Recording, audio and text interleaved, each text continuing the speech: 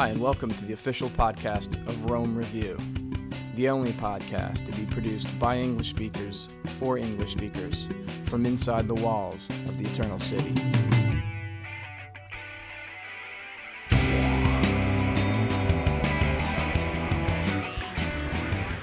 Hello, and welcome to the Rome Review podcast, episode 20.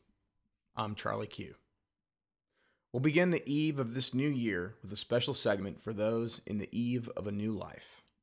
Tiny K, our resident vegetarian, has put together a comprehensive report for pregnant women living in Rome. It was recorded this past September, and I am pleased to report that on October 10th, she became the proud mother of a beautiful baby boy. Our congratulations to her and Big M. How should I start this? Should I just start with the first line, or should I read the title? Yeah, just say, well, I'm just trying to think. In the last one that you did, I don't remember. I'm Tiny K, a vegetarian in Rome. Yeah. Okay, I'm Tiny K and I am knocked up, but not out. Yeah, isn't that the title? It is. Okay, yeah. My students are going to hear this, though. They'll forget. They have short-term memories. Yeah. Ready when you are. Did you just record that? I did. I'm going to keep that in the files, in the archives. Hello, I am Tiny K, and I am knocked up, but not out. This segment is about being pregnant in Rome. Congratulations, you are expecting a little bundle of joy. There's a lot to do and a lot to plan before they arrive, and if you are a foreigner living in Rome, things may be a little more complicated than if you were birthing in your home country. I am 35 weeks along, and in the hopes of saving others a few headaches, I've compiled a list of resources should you or someone you love find themselves in the family way. Please note that this is not an exhaustive list, but rather one that mirrors my own personal experiences. Luckily, many of my resources can point you in the direction of even more information. These resources can be found at romereview.com/podcast. Word. The first thing you should know is that the word for pregnancy in Italian is gravidanza. It's actually one of my favorite Italian words because it sounds like grave dancer in English. And really, there's nothing more opposite to death than birth, so I like to picture a lovely round pregnant woman dancing in a graveyard. No disrespect intended, of course. La gravidanza. If you want to say, I am pregnant, you can say, sono incinta. Just be prepared then for a barrage of questions from curious strangers about when the baby is due. Have you chosen a name, and will the baby be born in Rome? In case you are wondering, if both parents are foreigners living in Italy, the baby will take on their nationality or nationalities and not be an Italian citizen. The baby can only become Italian if they decide to do so after their 18th birthday, and it may be required that he or she is still living in Italy. Italian attitudes towards pregnant women. Italians in general are very, very kind to pregnant women. Cars will magically stop in the street to let you cross. Strangers will leap up out of their bus seats for you, at least most of the time. And don't be surprised if a crowd of strangers parts like the Red Sea to allow you to check out at the grocery store ahead of all others. I'm getting so used to being treated like a queen, it'll be hard not being pregnant after the baby arrives. Luckily, Italians also adore children, and especially babies. So it's really a great country for procreating and raising small children in, even if the birth rate in Italy is actually the lowest in the entire world. That just makes you and your little bundle all the more special and exotic. Finding a doctor. First things first, you are going to need a doctor, and a good one at that. Ask your female contacts in Rome if they recommend anyone in particular. If you use the public healthcare system, you can ask your general practitioner to refer you to a gynecologist/obstetrician. From what I have heard, though, there is a huge demand, and it can take weeks or even months to get an appointment. My Italian friends tend to go with private doctors, and I did the same as well. Luckily, most are fairly affordable, even if you don't have health insurance. For English-speaking doctors, look into Dr. Elizabeth Trouvé of the Aventino Medical Group, or Dr. Nico Naumann of the Margarita Medical Center. Dr. Trouvé tends to be more traditional in terms of overseeing hospital/private clinic births, whereas Dr. Naumann tends to be a good option for those looking for a more natural, drug-free birth in Rome, although he does both.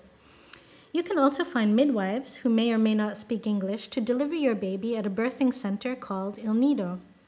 Their website is only in Italian, but they do occasionally offer birthing classes in English. They also offer a number of other activities, usually in Italian, for prenatal yoga, breastfeeding help, mother meetups, etc. Blood tests and other delights. It's a good idea to find a clinic nearby that can do blood tests for you on a near monthly basis. You'll be sent for these a lot, along with other possible tests like cardiograms, urine analysis, and possibly a glucose test for gestational diabetes. I use one clinic in my neighborhood called Cardiolab Monteverde Vecchio. However, there are analysis clinics all over the city, in every neighborhood. You can also go to the Fate Bene Fratelli Hospital at Isola Tiburina. They happen to be the only place open in August in Rome, so I ended up going there a few times as well. You just show up at 7:30 a.m., take a number, pay the clerk, get another number, and a doctor will perform your test.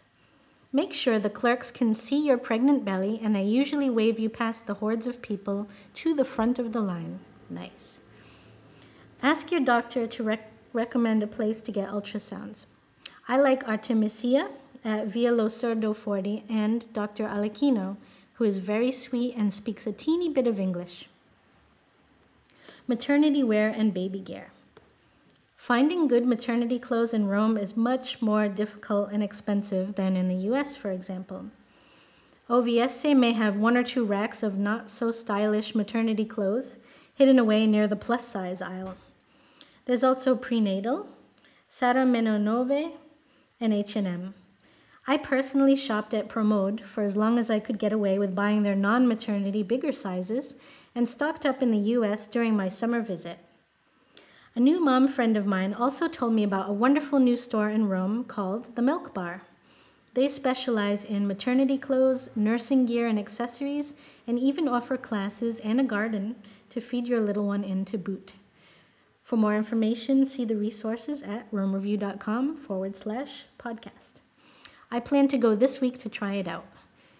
Baby gear can be found in almost all pharmacies, department stores, and in specialty shops that are too numerous to mention. If you have any trouble finding anything specific, I recommend ordering what you need in English on the UK versions of both eBay and Amazon. Both can mail goods to Italy, though be careful that you don't end up paying more for shipping than the item you are buying. Emotional support and other resources. Other helpful links found on the Rome Review website that will help you receive more guidance include Rome Mama, which has a great discussion forum for pregnant women and new mothers in Rome, La Leche League, which is a breastfeeding resource and instruction, angloinfo.com, which talks about administrative details about having a baby and all those wonderful forms that you will be asked to fill out, and the English Yellow Pages, which has English resources, clinics, and businesses in Rome. And finally, don't forget to poll your friends, family, and female co-workers living in Rome if they have already been through a pregnancy here for advice, tips, and tricks.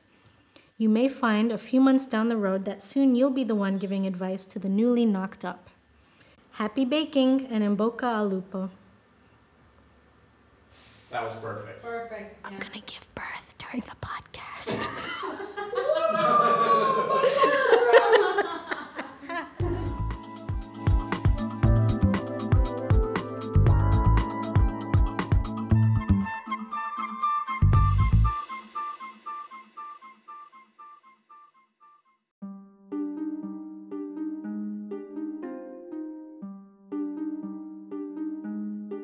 The end of 2009, the end of my 11th year in Rome. And that makes it official.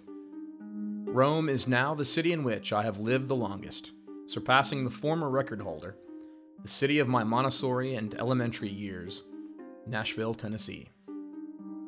Such a statement not only calls for nostalgic reflection, but one that deserves to be wondrously strange.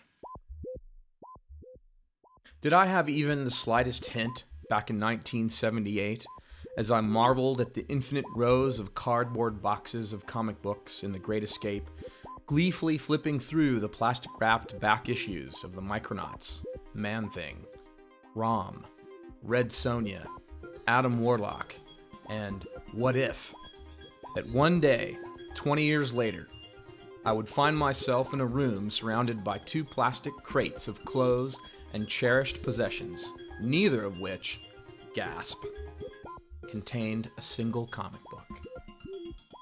And it was in that very room, in a building on Via Santa Croce in Gerusalemme, in Rome, that I would collapse on a bed, and just before passing out from exhaustion, exclaim, "My God, what have I done?" Indeed, what I have done. The other evening at a festive gathering, I was asked at different times a question popular with Italians I meet for the first time. "What are you doing here?" they say with a certain degree of disbelief, and perhaps disapproval that I am not taking greater advantage of perceived birthrights. I provide the answer I think such a question deserves and reply, "I ask myself that question every day." My response usually gets a chuckle or two, and it's a great way to move the conversation along to other topics. Of course, the real answer is easy and has little to do with where in the world I am at the time. What is it? A good question. I'm Charlie Q. Join me again in the new year for another episode of Rome Review. English tongues in the Eternal City.